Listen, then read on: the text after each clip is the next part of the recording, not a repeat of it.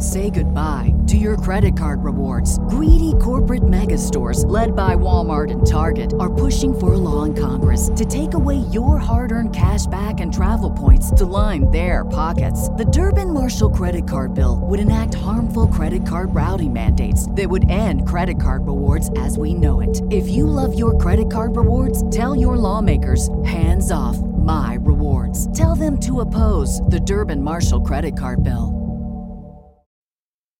Woo woo. Woo woo. That was new. We've never done that before.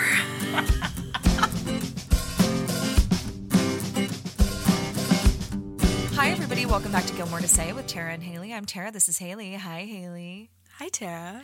We get to talk about music today. I know. I've been wanting to do this for so long. I feel like this show, more so than any, well, except for maybe Grey's Anatomy, I associate it with the music of the show. Of course. People always ask, why is this a fall cozy show? And I think that that's one of the things. Is the music on it is just, it's so cozy and yeah. That's all I can really say about it. It's totally agree. It's a whole character in itself, is it not? Yeah, it really is. And we were kind of touching on that in our last episode about how it's not just through the personification of the town troubadour that makes the music a character. Yeah. It literally sets the tone for so many things. It accompanies so many moments in the show that would just feel completely and entirely different without them. Yeah, but they use music so differently on this show than any other show, because I think for the most part that this show is very recognizable because of its dialogue, and they do let it sit in silence a lot. They don't always feel the need to put a top charting song behind it. It's not really any songs that you identify from the 2000s. It's very unique to Amy's taste in music, which is kind of sure where Lorelai comes in. But I feel the way that they balance it, it's not I know you haven't seen Grey's Anatomy, but those teen shows where they put a pop song behind it, and it's so dramatic. Gossip Girl does that all the time, the What You Say Thanksgiving, where it's just it's every single scene has that. Whereas this one, it's feels the songs are so intentional and purposeful, and even when we get to the Lalas, it feels those underscore the show in a really specific way, but otherwise it's it really lets the dialogue speak for itself, though, so that when we get those musical moments, it's so impactful. It's so good. Yeah, because the thing is, as you say that, I can't really think of a ton of moments. There aren't none, but I can't think of a ton of moments where there is music playing underneath dialogue. The music accompanies moments in the show, transitional moments, less we have to emphasize what's happening in the dialogue with this music. Yeah, exactly. It happens, but it doesn't happen as often as it does, like you said, in other shows. Totally. Amy lets the dialogue speak for itself and then lets the music guide the audience in the moment, Yeah, and I feel in that way the music becomes something else in the show, because it's the way that the characters, interact with it. I feel every character can be defined by their music tastes, whether that's good or bad. Because one of the first things that comes to mind is, I know we've been doing a lot of Max recently, is in Red Light on the Wedding Night, when she calls Chris at her bachelorette party, his first question is what is his CD collection like? Because they're music snobs. Yeah, they're music snobs, and so they start going through all these things, and I feel all of the characters get defined in that way. You know what's interesting? This just hit me. The one character I would say where musical taste doesn't really come to mind is Logan. Yeah, the only reference I have to Logan's musical taste is he does listen to Sparks, because when Rory comes in But I'm a Gilmore and comes to his dorm, he's reading while listening to music, and he's listening to Suburban Homeboy by Sparks. And I only know that because there's a playlist that has all of the songs that show up in Gilmore Girls in order. And because Logan liked that song, I listened to it a lot when I was younger. Yeah. So it's it's a song that Lorelai loves Sparks. So I've always associated with Logan and Lorelai having similar music tastes. Interesting. But to that, I feel the same way about Emily. Because Logan doesn't really associate with music in any way that's in the show. It's only in that one moment. Yeah. But Emily doesn't really talk about music that much either, no, but does she? does have music playing whenever they're at the Gilmores. Like, it's like classical music. And then, you know, You're she right. likes show tunes. And like she and Richard sing in, you know, at Rory's kind of, you know, like graduation party right before. I forgot about that. Yeah. They but do. The other character, as we're sitting here thinking about this, these are all like stream of consciousness thoughts. I didn't even think about this before we got on here. Us cool. not That's what we're here to planning do. anything. What? Who are those girls? But Luke also. Well, he loves Steely Dan. Yeah, but like that's kind of all you get out of him. With Chris and Lorelai, it's a big point of connection between the two of them. Yeah. With Rory and Jess, it's also a huge point of connection. With Lane and Rory, it's a point of connection. Sure with Lane. And with Dean at the beginning, it's like, what kind of music is he into? Oh yeah, you know, Todd told us. Yeah, and all of the people he liked Liz Phair. Was that who it was? It was so random. But I will just cracks me up. I love that, so specific. But the only other musical moment that I can think of really in terms of Luke where, yeah, it's almost like he's defined by his like lack of, well, two moments come up by his lack of consideration in music is when Lorelai comes to his house and is like staying there and he like makes her make a list of all the CDs he wants to get. And written so in it's the like, stars, yeah. Yeah, so it's like she is like kind of like curating his taste because he wants to accommodate her. Yeah. And the other is when they go on the date in Pulp Fiction and he randomly bought that reggae CD from the gas station. Yes. And he was like, no, it was all one song. That she was like, I have news for you. That was not the same song. Totally. Yeah. So he has like, it's almost like he's defined by his like lack of consideration for it because everyone else loves it so much. Totally. To even start, like I feel like the biggest musical moment in the show is the theme song, the introduction, the intro. Yeah. Well, are you talking about Where You Lead? Yeah, I Will Follow. Because I know there's also like the pilot, but I mean, yeah, that's the thing is like when I think of like the first early moments of the show, There She Goes is what comes to mind. Of course, like Where You Lead, I Will Follow, classic, and is a constant throughout every single episode. But like I really heavily affiliate Gilmore Girls with There She Goes by the Lalas. Me too. And that wasn't supposed to be the song. Right. It was supposed to be Every Day is a Winding Road by Sheryl Crow. Yeah. Oh, I love Sheryl Crow. I do too. And I do love that song. And also, it really would have been in keeping with the tone of the show. Every Day is a Winding Road. That's kind of like the battles that they face every day, the obstacles they face. Yeah. But by putting There She Goes at the beginning of this show, it kind of made Lorelai the main character. It is, because that's what we've been talking about lately on Patreon, is like we just feel like she's the main character. The way that everything unfolds around her, just she's main character energy. But I know a lot of people associate that song with The Parent Trap, but it just feels, because of course, classic. Of course. But I it just sort of feels, do sometimes too, but every time I hear it, I see Lorelai walking down the road and like it immediately points us to her. But I will say in the early season 1, they're using music completely differently. Like they haven't quite figured it out. Because it's like trailing off of the end of scenes, starting at the beginning of one. Like the only one that I really love in the early season 1 is when they both play I Try by Macy Gray. I know. I love that moment. And I actually don't really love that song. When I was a kid. Really? I didn't love that song. No. I didn't love Macy Gray's voice as a kid. Oh. I don't feel the same way today. I have like a deeper appreciation for, you know, a variety of different voices. I once fell down the stairs to that song. Running to catch a subway. Oh, I was like, it was just playing. No, like, as a soundtrack. No, I literally was like running to get a train in like high heeled boots and ate the stairs as that played in my ears. That's one of my least favorite things to happen to me in New York City is anytime that's happened. I'm now so every sorry. time I hear that in Gilmore Girls, all I think of is falling down you have PTSD. The stairs in my brand new Fry boots. Yeah. Oh no, not Fry boots. I love Fry boots, but they can be slippery. Yeah. Yeah.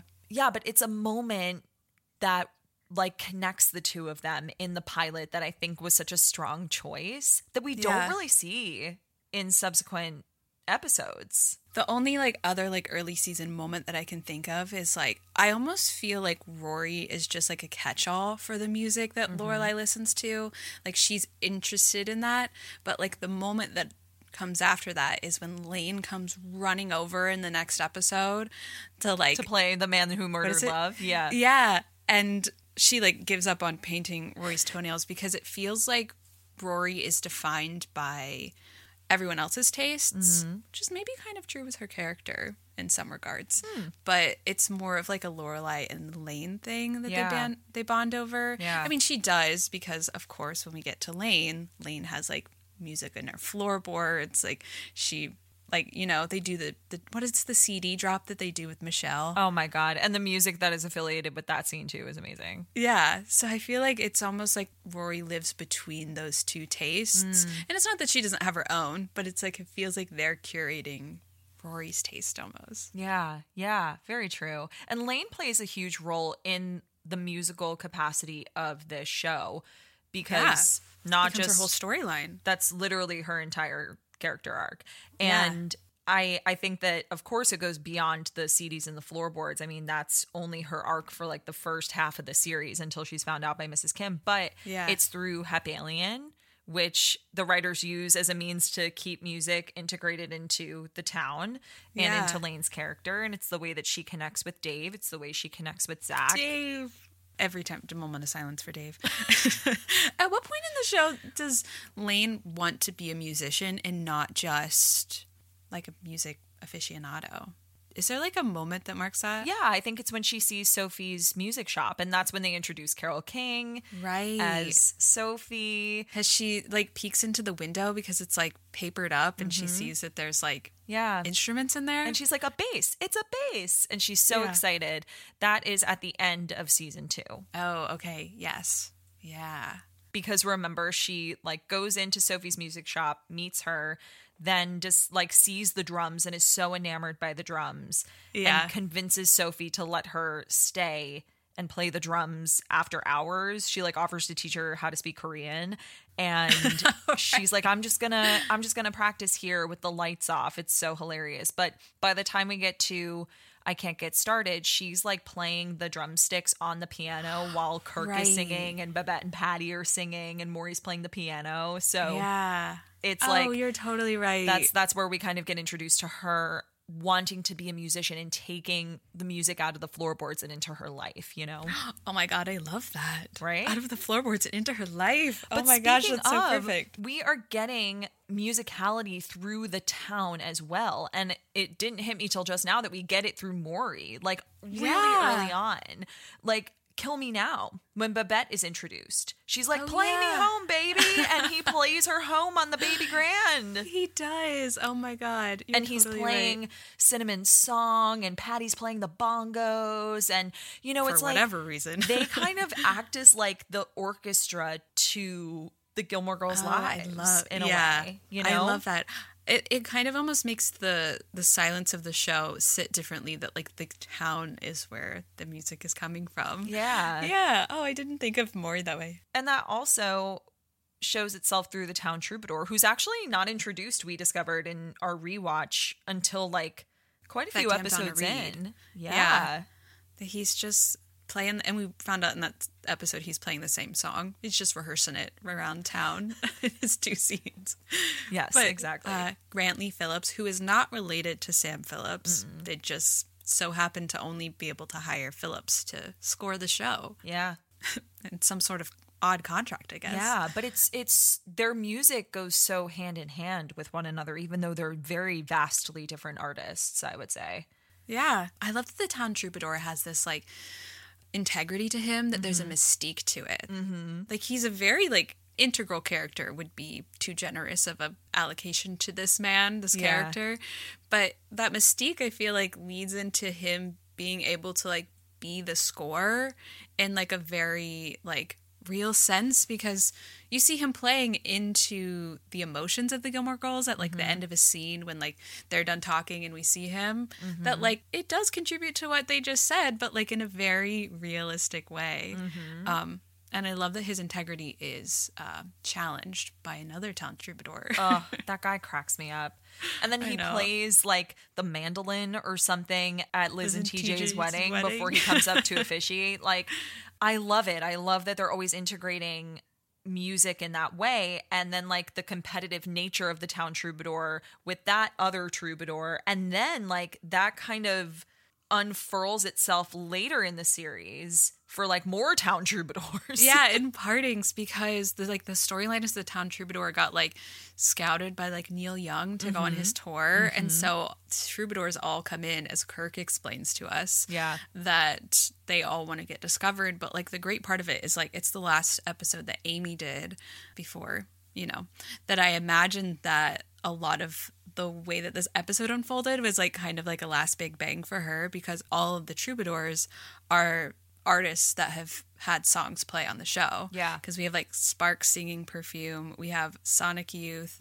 Sam Phillips is playing as well. We even have, I forget who is with him, but Dan Palladino is the one that's singing A Beaver Ate My Thumb. Yes. The Doctor Gave Me Rum.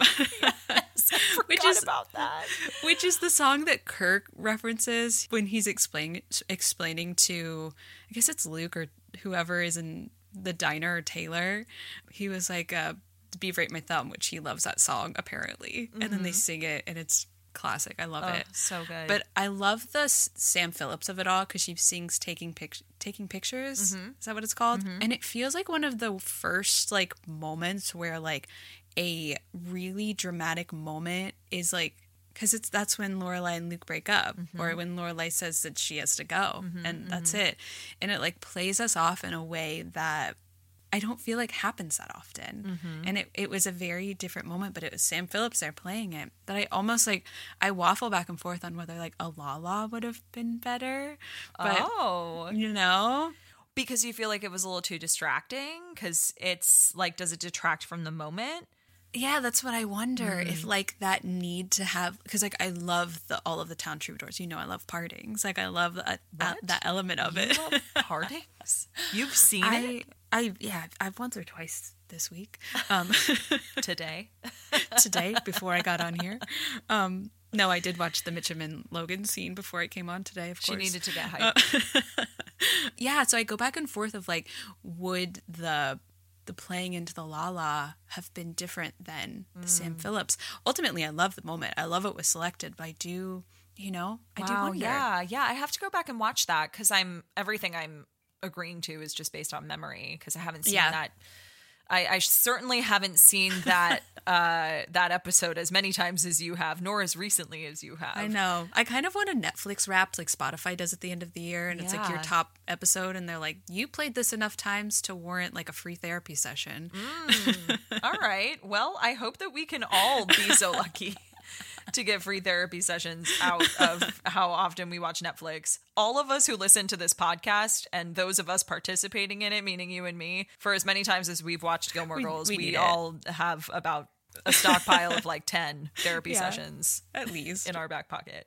But in addition to just that episode standing alone, they also brought in a lot of musical artists to kind of like drop them into certain episodes, and even to be reoccurring characters like Carole King, which fucking blew my mind. Imagine being so cool that you can get Carole King, who sings the theme song of your show. First of all, you're cool enough that Carole King sings this theme song of your show, and like that in and of itself is a fucking big deal. But then you get her on your show to play a character. I've always felt like that was crazy. Insane. Like, Carole King is a reoccurring character on this show. She's literally like music royalty, and you got her on the show. That would be like if we got Taylor Swift on this podcast for Which you. Some people would love. Some people would not love. Oh my God, could you imagine? Wow. Can't think of that. We can't talk about it. But the thing is with that is like, I think that the Sophie Bloom storyline, I think that in us saying that it was like crazy that they got Carol for this is like it doesn't flesh out very much. Like there is a lot of plot holes involving Sophie's storyline, and I don't know if it is because they could only have Carol for so many episodes or like how that worked, because it's like, how did Lane get her drum set? It almost seemed like they needed to like move away from being at Sophie's to like account for the fact that Carol wasn't in the episode, or like when she finds the record that was by Sophie Bloom and she's going to like mentor Lane, that it feels like that falls off a little bit. And it's like, is it because like you literally had fucking Carole King playing this character and she couldn't, come back or continue, or you know what I mean? Yeah, she wasn't there as readily as everyone else would be. Yeah, I never thought about it that way. You're totally right, because she kind of floats in and out. Yeah. The person who sings the theme song is really what drives this character's like storyline forward. You said out of the floorboards and into her life. I'm gonna quote that for the rest of the show. Oh, I loved it because you're right. It does bring love into her life. Mm-hmm. All of her whole life becomes like associated with music because another guest star, reoccurring character who is a musician is Sebastian Bach. Also a huge deal that they got him on the show. Yeah, amazing. Not to be confused with Johann Sebastian Bach. Right. Two very different guys. Yeah, because he was in Skid Row. Mm-hmm. And so having him come in, like one of my favorite moments with Hep Alien is when they are auditioning. Mm-hmm. What's his name? Gil? Sorry, totally. I was about to call him Sebastian. When they're auditioning him because he's old. Oh my God. Fuck Zach for that entire thing. I know. Mean, there are a lot of times when I really don't like Zach, but that specifically, I'm like, first of all, Zach, get off your high horse. You're not that great of a guitarist, and this guy rules. Do you kind of think, though, it's because Zach is intimidated? Like, they're like, this guy is fucking amazing. 1,000%. Yeah. Because I'm sorry, Zach's not that great. No, that's my favorite part. He's good, but like he's fine, but he's not Sebastian Bach. He's no Sebastian Bach. He's no Gil, rather. No.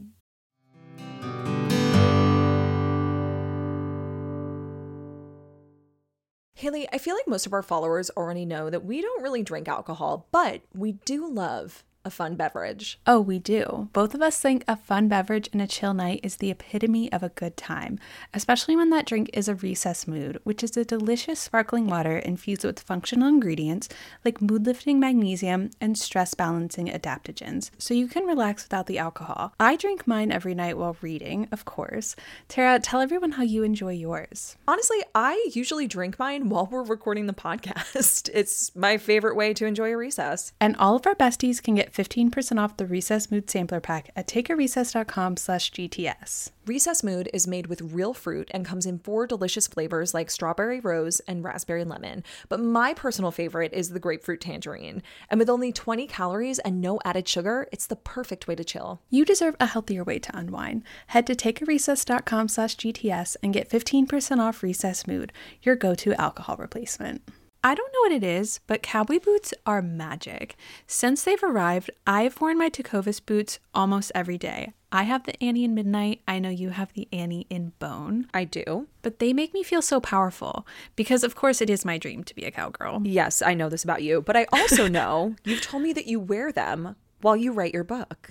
I do. I wear them all the time because I also wear them when I get dressed up or when I'm sitting at my desk recording the podcast because they make me feel so bold and brave and like I can do anything no matter how I style them. Tecovas has carried forward all the time-honored traditions and quality that you find in a great pair of cowboy boots, but they've innovated on comfort, style, and service with boots for men and women handmade from the most premium leathers. And if you dream of being cowgirls like us, or you're already Western to your core, Tecovas is the perfect brand to start with because they believe in Western for all. They don't only offer their handmade boots, but all sorts of head-to-toe Western staples.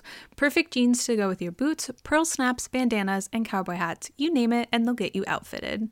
And if you can't make it into a store, Tecovas delivers the most premium quality and most comfortable Western goods right to your door. So visit tecovas.com. That's TECOVAS.com. And as a special opportunity for our listeners, Tecovas has said that they will throw in one of their best-selling trucker hats or ball caps for free into any minimum purchase of $100 on tecovas.com.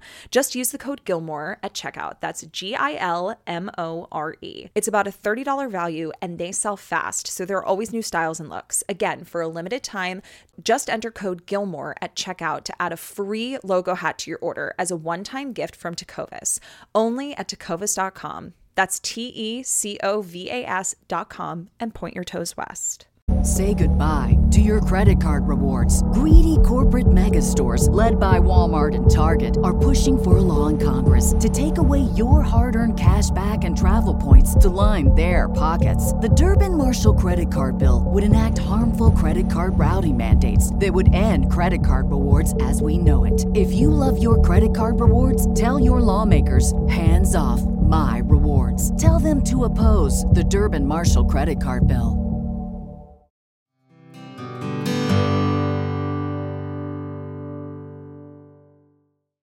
I have like two favorite Hep Alien moments, and it's like Jackson's in Tippecanoe and Taylor too. Believe it or not. I love that. But here's what I will also say. I love the original version of that song too. Like, if you're in the right mood for it, it's like a good, like, oldies feel-good song. I also love what they did to it. It's so good. Yeah. I love that Jackson loved that song and that they were, like, going to make it their own. So perfect. But I love when they're at, it's in season 6 when they're playing Holla Back Girl. Oh, my God. At that bat mitzvah. Yeah. Gorgeous no-notes. One of my favorite parts, but I love it so much. I'm just picturing Sebastian Bach singing Holler Back Girl. You know, whenever anyone mentions that, I hear it in his voice. Yeah. Like, it's so, he has like such a specific. It's very specific. Him and his very long blonde hair. It's all so perfect. Yeah. Because in that playlist, it like plays them all in order. When that song comes on, I'm like, yeah, but I want Sebastian singing it. Like, I need his cover. I need his full cover of the song. Yeah. It's so good. I just love how we have this one character who, like, her whole life is surrounded with music. And it's in love. Like, we have Dave, who is a musician. We have Zach, who is a musician. And, like, not to harp on the storyline of Dave and Zach, but I feel like they could have brought someone else who is musical into her life to give her a better storyline. Yeah. But I do love that Hep Alien plays at their wedding. Like, what a moment. How perfect. Of course. I don't like in the revival where it goes, but I do like the Hep Alien still rocking. Yeah, me too. But we've talked about it on pod how many different directions they could have taken Lane's storyline, especially in the revival. We could have a whole fan fiction just about Lane herself. Literally. But that would include Hep Alien because it's such a big part of her story and her journey. Yeah. But speaking of, like, I guess, like, characters they brought on, because we have, like, Carol and we have Sebastian, but they also bring a lot of musical artists in the same way that they did in Partings, where they had them each singing a little song. Yeah. I say little song. A song that they sang, like an actual, these are recording artists, I don't mean actual songs. Little songs. They have artists playing in, like, concerty moments that, like, even those moments, in the same way that they got Carole King, I'm like, you got the Bangles? In season 1. And you know, like, I love that episode. I know you have feels about that episode, but, like... Well, we talked about that episode. I love the concert. Yeah. Like, of everything. Like, the Bangles. Yeah. Oh, so good. I can't listen to the Bangles without thinking about Gilmore Girls. And that kind of spans over the course of, like, more than just the songs they played in the episode, because you have Walk Like an Egyptian, you have Eternal Flame, and you have Hero Takes the Fall. But I listen to Manic Monday, and that always gives me Gilmore Girls vibes. You know? Same. They play that at some point, do they not? Like, I in don't the show? think they do. They don't? I always associate that song with Gilmore Girls. Right? If someone knows of it being somewhere, please let me know, but I don't think they do. I don't remember. I know a lot about Gilmore Girls, but some things are outside of... You know a lot about Gilmore Girls? I do, in fact. I'm shocked. But even more so about the Bangles concert that's Paris's first concert, is it not? Another character we don't really know too much about her musical taste. Yeah, but she loved it. Like, that's like the first glimpse. That's one of the first glimpses of Mac and Cheese Paris that we get, where she's just so taken aback by it. And I really wish they kind of would have continued with that, like that Paris is like a concert aficionado, a concert junkie, like, so that she just like loves the way that made her feel. Because I just love how that all comes across. I know. Speaking of Paris, though, the next time that I feel like we see someone playing is on spring break, when they go and the Shins are playing. So Says I by the Shins. Yeah. It's definitely on my Gilmore Girls playlist. Like, it has to be. It can't not be there. It's another one of those moments where I'm like, how did they do this? Yeah. I guess you feel honored to be on a TV show. Sure. But, like, even at the time, Gilmore Girls was not like it was popular, but it was not doing super well in the ratings that, like... Well, it was up against, at that time, shows like The OC, One Tree Hill. You know, like, when you're thinking, like, teenage drama, that's what you're with thinking music. One Tree Hill. And they have a very different style in that capacity. It's really pop, but this is just, you know, music that's coming from, I feel like, Amy's tastes that we're seeing through these characters, which I love. For sure. And it's interesting because even though the live performance from the Shins doesn't come until season 4, I always affiliate it for some reason with Jess Mariano, who is another character whose music... Yeah, I don't know why. It feels very like Jess to me. Yeah. You know? But... his character is out the gate introduced with music. This is hell. Absolutely. Well, that's what's so interesting about that moment. Like, it's like, because we asked all of our besties on Instagram, like, what kind of musical moments you love from the show. And everyone said this is hell because it's one of the first times that we get like a perspective from the show that's not the Gilmore Girls. But it's still in like the style of the show where it's like very musical. And it's like you're seeing Jess see this town for the first time and he is in hell. He hates it. But it's like, that's like so perfect. Yeah. Like, gorgeous no notes. And what's interesting is that that's not really the song I affiliate with Jess when it comes to his character. I think of two other songs before I think of that song. And that's The Girl from Mars at the end of Nick and Nora, Sid and Nancy. And then She Appeared by XTC. Of course. Like, Always. those are so perfect. See, I do associate those songs with him, but I don't know what song it is that's playing, but whenever I think of music and Jess, I think of when Luke walks in and Jess is asleep and the music is just so loud. I don't remember what song it is. I have it on my playlist, but I don't remember the name of the song. But yes, I know exactly what you're talking about. It's like, yeah. Thank you for singing it, Tara. You're welcome. I'm here for everybody's musical needs today. We'll just have you sing all the songs. We won't, no clips, just Tara singing. No. But I always associate Jess. But, like, of course, those two moments. Because it's like, we're about to get there on Patreon. But, like, every time in Nick and Nora, Sid and Nancy, when that starts playing, I'm like, am I Team Jess? What, Girl from Mars? Yeah. I know. I'm like, no. It's just you're in the moment. You're feeling it. The music feels right. The moment is good. You're not Team Jess, but I'm like, maybe just a little bit. Well, I want to get into our favorite musical moments, but first I want to talk about the Lalas because how could we that not? In and of itself is the entire through line of the show. They're iconic. Yes, and the musical style does shift and it ebbs and flows throughout each season because the musical taste of society shifts and ebbs and flows with seasons, right? But that is the one thing that remains consistent, Yeah, because if you look into, because of course it's Sam Phillips who's doing it. She scores like the Lalas. She's the La La La queen. She is the La La La queen. But if you look up, like, I looked up an article of her talking about it, that the way that Amy saw this kind of happening was it's not coming from Rory or Lorelai's head. It's like this melodic sound that is supposed to kind of tie their thought processes together, that it's like this thing that's coming from both of them, that's like tying the show together, that it's supposed to be like their emotions coming out of them, that's like, it's never any like, crash bang. It's just like, it's just the way that the laws, it's like the order of the laws, the length of the laws, like that's what is differentiating between each of them. And they do repeat throughout the show because there's a lot of moments that like have similar ones that I love. But I just love the idea of Amy and Sam collaborating on this sound that's supposed to be like the melodic feelings of these two girls that we love. Like when I read that, I was like, am I crying? I know. Because it derives from How to Dream, her song. Oh my God, How to Dream. I know. But then they take it and they like shift into all these different branches from like that tree. That La La tree. And it's just so amazing that they can take the tone of a scene and either emphasize it or shift it with the music, with the Lalas and with the Strum-Strums. The Strum-Strums. Like the burner, like that is like intensity. Or like you're in a really emotional moment and then the Strum-Strums at the very end come on and you're like... Yeah, you don't like that. I don't like the end. You get really upset about that. I do. Because I'm crying. I'm crying because Emily Gilmore's having a moment. And then the Strum-Strums come in and Haley's taken out of it immediately. We've talked about that a lot on Patreon. But there is a Strum-Strum moment. Okay, can I tell you one of my favorite Strum-Strum moments? Please tell me one of your favorite Strum-Strum moments. So I know on TikTok right now, everyone is ranking a bunch of different Lalas. Yes, there's like you told 6 me about that. Lalas, and then there's a Strum-Strum. And like some of those I'll like speak to, but one of them is not a Lala, it's a Strum-Strum. It is. And I was like, how are we ranking the Lalas if you've left out a Lala, but this is a Strum-Strum? Neither here nor there.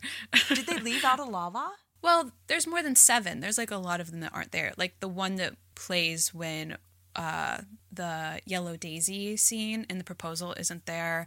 The one from Rory and Logan's breakup, I guess, the proposal rejection isn't there, which I really love that one. I don't love it, but I do love that Lala. So it's just kind of like a random selection of 6, but the 7th one is a Strum-Strum. And it's the one that plays in at the end of Jews and Chinese Food when Logan climbs into the window and he says, if you thought climbing in that window was hard. Which I didn't get until I was older, and then I was like, oh. You're like, wow, hey. Logan, hello. I always thought it meant that climbing in the window was very hard, so Me climbing too. out was going to be even harder. Yes, that's exactly what I always thought it meant. I was like, oh, he can't climb out the window because it was challenging to get inside. Yeah. No. Which I bet he meant. I bet that was, that's the I'm thing sure of a there were double 2 entendre, meanings. is there's 2 meanings. Sure, but I think that was the lesser of the meanings. I think that was the lesser of the meanings. Yeah. I think the other one was a little bit more of an innuendo, was it not? Yes. But the Strum-Strums underscore that.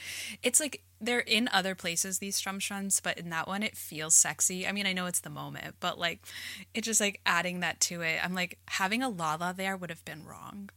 It just wouldn't have been the thing. It's a Strum-Strum moment. Yeah, for sure. There's a big difference. Yeah, totally. Because there's a lot of Lala moments that do you have like a favorite moment when the Lalas come out? Yes, I do. Because I can sometimes not differentiate until I play the scene through in my mind if it's a Strum-Strum or a Lala. This is not my favorite Lala, but it is my favorite scene that is accompanied by a Lala. And it's in I Can't Get Started when Christopher and Rory are walking across the bridge and he has to take a phone call from Sherry and he walks away and Jess comes into view down the hill by the pond and she walks down and then they have their first kiss. That is one of my favorites. Will always be one of my favorites.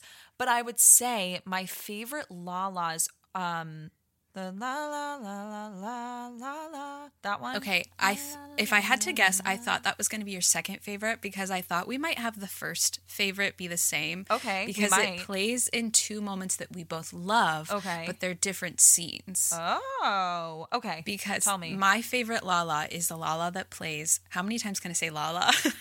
Take a shot every time we say Lala. Take a shot, and then call a hospital. Is when Logan's leaving for London and he's it starts when he leaves and Rory follows him and he's at the end of the hall in the elevator and she waves and he doesn't wave back. Love it. It's the same Lala that plays when Jess calls Rory after her graduation and she says, I think I may have loved you. Okay. It's the same Lala when he's there and the phone hangs up. Like that one is like, I feel like I should put a little clip of it here. Yeah, totally. This is the clip of the Lala.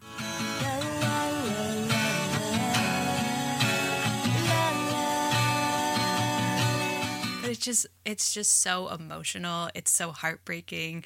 It's like if that moment was silent, the moment would still speak for itself because of the emotions of the moment. But like, there's just, of course, it's what the music does. It brings something out in it that's just so...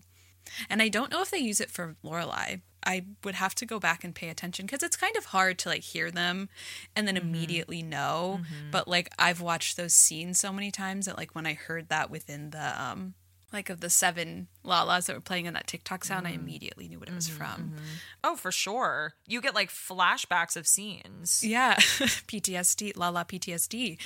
But some of the Lalas are cheerful. We're going into the Dragonfly. We're walking around town. We're going into Luke's. Yeah. So not all of them are super dramatic, but well, it's not even so much dramatic. There can just like one set of Lalas can really set the tone just depending on the mood of the scene. Like it can be dramatic, it can be sad, it can just be intimate, Yeah. And they can all be literally the same Lalas. Yeah, because that's what I want to do. It's like it's really hard to like go through the whole show and pick out where all of the Lalas are because there's so much lying.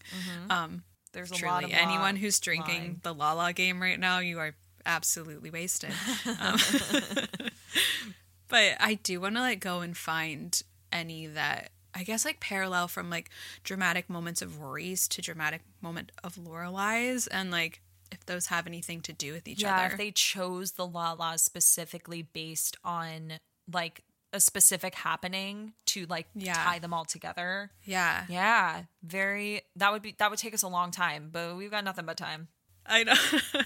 But with that one, because it's like Jess is like, Jess has already left, but he's like leaving her, and it's like this finality to it. Yeah. It's in a finale. And then Logan's leaving, and like there's not really, I guess the thing is there's not really any sense of finality to the Jess scene. I take back exactly what I just said, because he doesn't say anything. She just says, I think I may have loved you, and that's what it has to be. And then with Logan, it's like he's going to London. What's going to happen? Yeah. So it's like it's a very similar vibe coming from Rory. I know. Oh, which was Logan's graduation, and then the other was Rory's. Interesting. Wow. Yeah. Because I really wanted that to be the Lala that played in when Logan left, when the proposal was rejected on Rory's graduation day. I wanted it to all come back around. Well, Amy wasn't there, so that's probably why it didn't happen. Fair. Fair. And they didn't ask me if that's what I wanted. They didn't ask you. I know. In retrospect, it is, you guys, Warner Brothers, that is what I would have wanted. All right, well, we'll see if they can fix it in post. Anyway, to that end, I want to know what some of your favorite musical moments are. Oh, and by that, I do not mean the musical in Summer. Should we start by talking about the worst ones? The musical is just... To be fair, that one song, what's the one song called? Where Sutton's singing it and it's just Lorelai is getting like washed over with emotion. I like that one. Yeah, but like that's because Sutton Foster. Because I love Sutton Foster. And Christian Borle are amazing. And then they sing Waterloo at the end, which is just fucking Waterloo. Okay. Which, speaking of moments from the revival, like musical moments, is when Carole King starts playing... I Feel the Earth Move, I know. Yeah. Amazing. And then they're all just Taylor's like, no, I don't think so. How dare you? Not to like harp on ones that I don't like, but Candyman. Well, of course. In the bed with Rory and Dean. I know. Big egg. And controversially, I'm about to say the exact same thing. I know a lot of people really love it, but I cannot stand it. I Will Always Love You. Cannot stand it. It's cringy. I'm sorry. It's cringy. I don't think that Luke would like it. No. I don't think Luke could stand there and be sung to by karaoke Lorelai. No. Like, and that's the thing. People love it and they think it's so sweet. I'm sorry. It's cringy. It's cringy. I cringe. It's like, I could see it. I can see it. Sure. I can get into it, but I'm not into it at all. And I also can't see it at all. I know. No sparkly heart. Can I tell you one that I love the song, and the song always reminds me of Gilmore Girls, but I don't totally love the moment. Okay. It's Frank Sinatra's The Way You Look Tonight when Chris and Lorelai are dancing in Miss Patty's, and they're showing, it's in Presenting Lorelai Gilmore. Oh. And they're showing Rory and Dean like how it's done, basically. Yeah. It just feels a little too camp for me. It's like, please do not act like y'all did not spend the last 2 days rehearsing this dance with each other. You know what I mean? Like, you know when TV shows do that and you're like, okay, you choreographed this. Absolutely. But I love the song. It will always remind me of Gilmore Girls. It's a sweet moment. It's not as cringe for me as I Will Always Love You karaoke moment, but like, you know, it's just one of those ones where I'm like, aw, this was cute, but yeah, I know a lot of people love the karaoke moment, so like I can see what you mean, but like that's a no sparkly heart for me, but I like what it does to bring them back together. Of course. I have some that I feel like you will also love. So I'm gonna list the ones that I know that like are totally on your list too. Okay. And then get to the ones that might not be. Of course, in Wedding Bell Blues. I was just about to say, if you don't say Wedding Bell Blues first, I quit the podcast. We talked about this before we started recording, and I said to Haley, like, I don't know that I could rank my favorite musical moments because there are just so many of them that I love equally. I will say I think that might be at the top of my list. Really? I think that one's 2 for me. Love for that moment. Yeah. I mean, for me, number 1, I think will always be There She Goes because it's so sentimental to me. But but Wedding Bell Blues, it's moment like the speech he gives, like the fact that he gave us all permission that even if we don't marry a guy named Bill, we can still play that and dance to it on our wedding day. It's such an interesting song to play on your wedding day. Yeah, because she's like begging him to marry her. Like, why won't you marry me? When is he going to marry her? I listen to that song all the time. Me too. It's one of my. It's become like I only knew this song because of the show. I love it so much. I love you so I always will. Like, and I just love when he says, "And tonight, for tonight only, my name is Bill."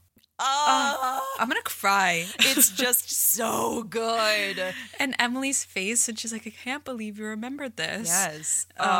Yeah, it's totally being played at my wedding. What is it she says and he says, "Oh, bite your tongue." I think that she says we should separate more often or something like yeah. that. And he says, "Oh, bite your tongue." Oh, what a cute moment. I love that one. And I love that it's playing in the background while Rory and Christopher are having this conversation, this who wouldn't love being kissed by a Gilmore Girl conversation. Oh, yeah. It's so good. Because then in the same moment, we have the Rory and Logan dancing to Moon River, which, funny story, the only reason I knew that this was Moon River is because it was their song, like in their much older and married fan fiction that I read in like 2007. I was like, what is that? And I went back to the moment. I was like, oh, that's Moon River. And then I didn't watch Breakfast at Tiffany's until after all of this. Yeah. So when it happened, I was like, it's Rory and Logan's song. Yeah, of course. Can I tell a funny story? Please do. This is one of mine and Brett's songs. Oh, wait, no, I did know this. Did you talk about this before? I don't think... Have I talked about this on the pod? Maybe, well, if not, I'm going to talk about it again. I forget what's pod and what we're just talking about. I know. I never know what we talk about here, what we talk about on the pod, what we didn't cut, what we kept. So around this time last year, Brett and I were friends, but like very much trying to stay friends and not to be more than friends. And so our excuse for spending time together was that we would watch like a weekly show together. And that show happened to be Bachelor in Paradise. And so we were rewatching it the day after the finale because we were both elsewhere when the finale aired. And so we're watching it on Hulu and it was 3 hours long. It was a very long finale. And it had 16 ad breaks. And all 16 of those ad breaks were the Tiffany's commercial with Beyonce and Jay-Z where she's singing Moon River. And so like the first few times it came on, it's like that John Mulaney joke. Have you heard the John Mulaney joke about the time that he and his friend went into a diner and put on the jukebox like 16 What's New Pussycats and one It's Not Unusual in the middle? Like it was kind of like that where for the first like couple we were like, wow, this is the only commercial Hulu knows. It's just Moon River with Beyonce and Jay-Z. And then after like the 10th one we were like, is this going to be all 16? So like every time it came on we would cheer. And so so once we hit 16 we were like wow. So I affiliate that song with Brett, which makes my heart really happy. I'm kind of excited for you guys to get to Wedding Bell Blues then and have that song play and him not know. I know. It actually came on. We were watching something last night. We were watching Sex and the City last night and it came on and he looked at me and I was like, Moon River. Classic. Oh, wait. I can't wait to see his reaction to that. It's fun. It's going to be fun. Great.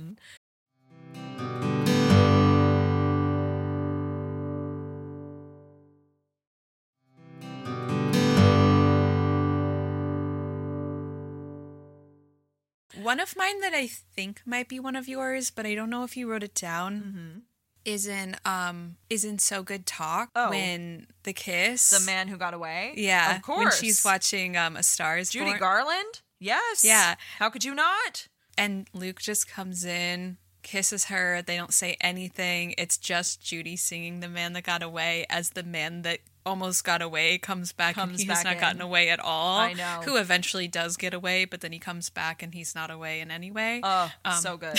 That's the Luke storyline. Yes. But I love it's like all of these random songs that I have on my like walking playlist that like don't really go together, like Wedding Bell Blues, Go From Mars, There She Goes, into The Man That Got Away, and it's just like, you know, all of these random songs that I all play together because they're like my fave Gilmore Girls songs, but that's one of like the top ones. I love that moment. It's so good.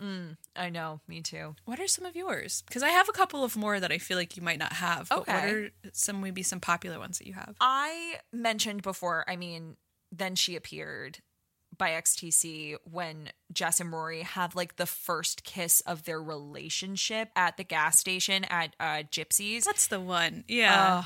It is so Since good. she appeared, literally. Then she appeared. Like she literally did. And he puts his cigarette in his pocket. Oh, it's so, so, so good.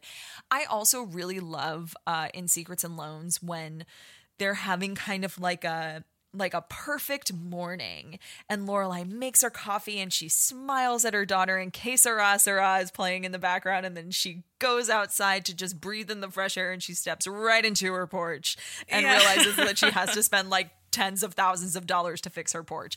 Like, I love stuff like that. Where it just like fits the moment so well. Yes. And I also, we've talked about this on pod. We've talked about the kind of like foreshadowing moment, like parallel moment with Lane skanking to Rancid in one of the early episodes when Rancid's Time Bomb is playing, and then that's one of like the first songs that Hep Alien plays together for their first gig. I just think that's such a cool moment. Yeah. They use music like that to like parallel moments, because the one that we didn't mention yet, which is like the moment, which is like my favorite, is when Reflecting Light is playing at Liz and TJ's wedding, and Rory, oh my gosh, what am I saying? Lorelai and Luke are dancing to it, and then that's the song that they're dancing to in Fall in the revival when they get married. Like, that song is just so I've always said that song would play at my wedding. Is that your favorite moment? I feel like they all like exist in different categories. Totally. That's why it's so hard to rank them. It's hard to set. Yeah, you're right. Because I was like, let's rank them. And then Tara was like, they're all number one for different reasons. Truly. Because that's so high up there, because I love that song. And it's like, just the song itself. Like, I think that there's a lot of moments, like you said, where I'm not sure about the moment, but I love the song. Yes. I love the song in there, but it's not really a song that I listen to outside of it. Yeah. But like, these are all moments that I love, and I listen to a lot. I listen to this a lot when I'm vacuuming, because it just like, it just feels like it's so calming. And it's just in this moment, and the moon's never seen me before, but I'm reflecting light. So gorgeous. Because I'm like, I've always been like, I'm gonna walk down the aisle to that song, because I love the moon and I love that song, and like, but I just don't even know if I could. I don't know if I could like make that my own without feeling like I'm making like a Gilmore Girls reference, which wouldn't everyone expect me to make a Gilmore Girls reference at my wedding? Truly. Speaking of fall, I'm shocked that you did not bring up I Get By with a Little Help from My Friends. Well, okay, so these are some of them that I felt like I don't necessarily feel like they'd be your faves, but they're ones that I love. One of my faves. I thought it was because it's the revival. Like, the revival stands alone for me. It's separate. It just feels like two different entities. In a way that like the core seasons, of course the revival came from Amy's mind. It's just different. It's like not the first thing I think of, but what an incredible montage. And I think that's why it's so different than the other ones. To say that like I Get By with a little help from my friends, which is like the across the universe version of that song, which I love, but it just feels, it's so different than Reflecting Light and Wedding Bell Blues and The Man That Got Away, that like it's a whole montage, but it's like, it's my favorite part of the revival. Like, I really only listen to that song because like I love the song, but I love that moment so much. Yeah, for sure. Because I really love the Life and Death Brigade moments, and it feels like that's very like Colin, Finn, and Logan, and Robert Grimaldi, I guess. Which, speaking of them, there's another moment that I like. Are you gonna say Pulp Friction? Yes, but it's because the layeredness of it, which I don't think they did this on purpose, but it's because in Pulp Friction, they're playing the song from Pulp Fiction at the Quentin Tarantino party, which makes sense. And it's You Never Can Tell by Chuck Berry. And it's this moment that's happening between like Rory and Logan while this is happening. But the person that we didn't ever talk about in terms of characters is Richard loves Chuck Berry. He does. He's a huge Chuck Berry fan, which then, speaking of the revival, ties in because at his funeral in the revival is the Chuck Berry record that Rory got him for his birthday one year. But it feels like, I know that it's maybe not intentional, but it feels like layered, that there's that like Chuck Berry song, which I listen to all the time. It's really? Like one of those, it's like it was on my like Spotify Wrapped last year. I listened to it constantly. But it just feels like it's like associated with Rory and Logan.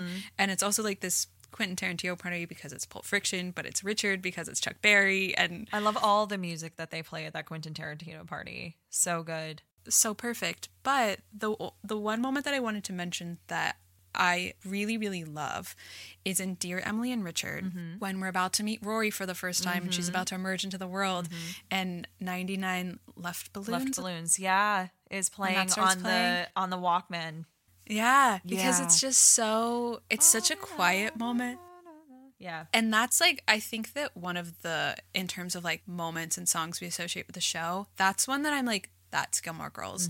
It's not a song that I could like take out of the show and hear elsewhere and not think of Gilmore Girls. Yeah. Like that's totally one, because it just feels like, you know, Rory's entering the world. Lorelai's whole life is music, and here's this song, and I love it so much. Yeah, me too. Another moment that I forgot to mention, which we talked about on Patreon very recently because we're moving through season 2, is the wedding shower for Lorelai and Max when they play Love Will Keep Us Together and One Fine Day. And then they have Max and Lorelai dancing to Love Is Everywhere I Go. Like, it's just so That's a Sam song, right? cute. Yes.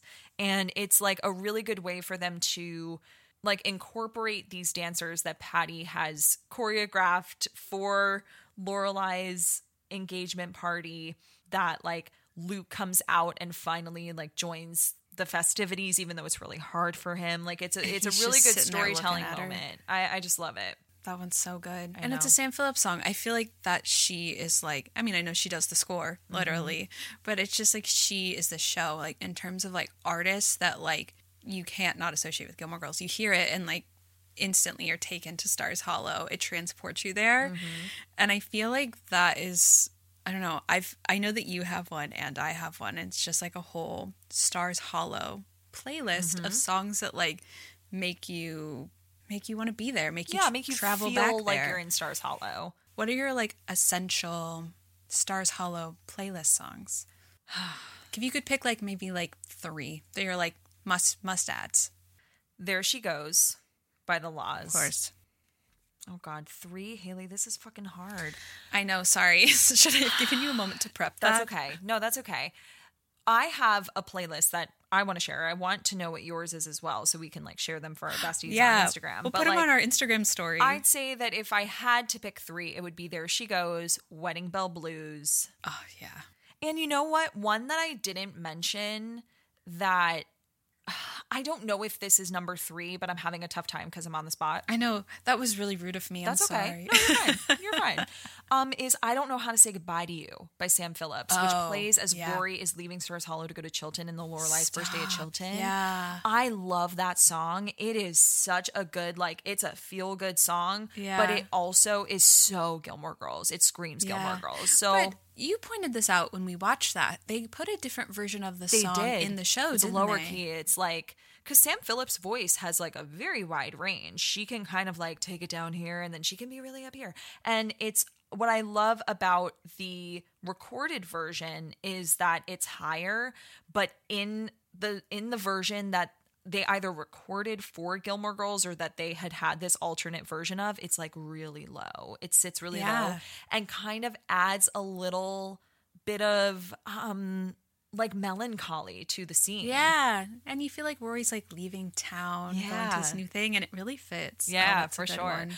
What about you? Top 3? The thing is when I asked you that then you question knew came that out of you my were mouth. going to have to answer it yourself. I did. So I was like, as I was sitting there thinking, I was like, I did that to myself. You did. You did. I think I would say How to Dream. Totally. I'd throw that one in there. Had to have a Sam Phillips. I want to say Wedding Bell Blues too, but you already said it. You can say it too. I can say it too. Like of course, can I choose 2 Sam Phillips? Reflecting Light, of course. I want to say like the Lalas because like that's like just so classic, but you can't really put that on a playlist, can you? I know. Can I cheat a little bit and look at mine? I'm looking at mine. Oh, I was just going off the top of my head. Oh no, I'm looking at my list. Oh, why was I trying to do this off the top of my head? No, you have 3. I had 3. You have to have 3. Okay, so definitely Sam Phillips. I would just say both of those 2 Sam Phillips songs, but I think I want to change my last one to Mona Lisa by Grantley Phillips. Love that because song. I feel like that one is so Gilmore Girls. Because my playlist is called Fallen Stars Hollow. And I don't know if your playlist has this where it's like all songs from Gilmore Girls mixed in with other songs. No, mine is strictly Gilmore Girls only. Oh, really? Mine is like a mishmash of them because I feel like there are some songs from Gilmore Girls that don't necessarily have like a big impact. Like in season 6, episode 16, Bridesmaids Revisited, when Logan and Rory are getting ready for their separate events, Cool Thing by Sonic Youth is playing. Yeah. I don't really necessarily associate that song with the show, but I put it on my playlist because it's there. Yeah. But my playlist is like a mix of things. I think a lot of people have stuff like that because there are songs that remind you of Gilmore Girls. Like I said, Manic Monday, that's not actually on the show. Because like 2 songs that I always put on like a Gilmore Girls playlist is The Mother by Brandi Carlile, because I feel like that just like so encapsulates the idea of Lorelai to Rory. And the second one, if you follow my Fallen Stars Hollow playlist and you judge me for my Post Malone song that's on there, just know that it's there because it makes me think of Emily and Lorelai. It's Post Malone's Rich and Sad. Okay. I don't know if you're a Post Malone fan. When he says, I would throw it all away. I just keep on wishing that the money made you stay. I would throw it all away. And I just feel like that's Emily and Lorelai. Yeah. That like there's a lot more to it, but like the thing that Emily tried to do is she tried to get Lorelai to stay with the money. Did she not? That's very true. So there's a lot of songs on there that might not necessarily be Gilmore Girls, but they feel like Gilmore Girls. They feel like these characters, right? But like, so I feel like that's like 2 options. Like you can have Tara's fully Stars Hollow, fully Gilmore Girls playlist, or you can have Fallen Stars Hollow where it's just the vibes. It's all vibes. Yeah. And I feel like on there, you'll find a lot of one particular artist, which is, of course, Taylor Swift, because a lot of people associate not necessarily her music with Gilmore Girls, because I don't think that like those things tie together at all. Like, I really don't think that Taylor Swift connects to Gilmore Girls in like the way that a lot of people think it might. Yeah. I think it's more of just like when you get so devoted to something in the way that you do with Gilmore Girls, you come so attached to the characters and like their dynamic and the relationships that they have in the same way that like The Mother feels so Lorelai. There's so many of Taylor Swift songs that feel like these characters' relationships. And we'll have more to say on that next episode. If you want more Gilmore to Say, join us on Patreon for a spoiler-full recap podcast, Gilmore Revisited, where you can access weekly episodes, monthly merch discounts, and a community page of your fellow Gilmore-obsessed besties. And be sure to follow us on Instagram at Gilmore to Say Podcast, where you can find links to our Patreon and merch and stay up to date with all things Gilmore to Say. Say goodbye to your credit card rewards. Greedy corporate mega stores, led by Walmart and Target, are pushing for a law in Congress to take away your hard-earned cash back and travel points to line their pockets. The Durbin-Marshall credit card bill would enact harmful credit card routing mandates that would end credit card rewards as we know it. If you love your credit card rewards, tell your lawmakers, hands off my rewards. Tell them to oppose the Durbin-Marshall credit card bill.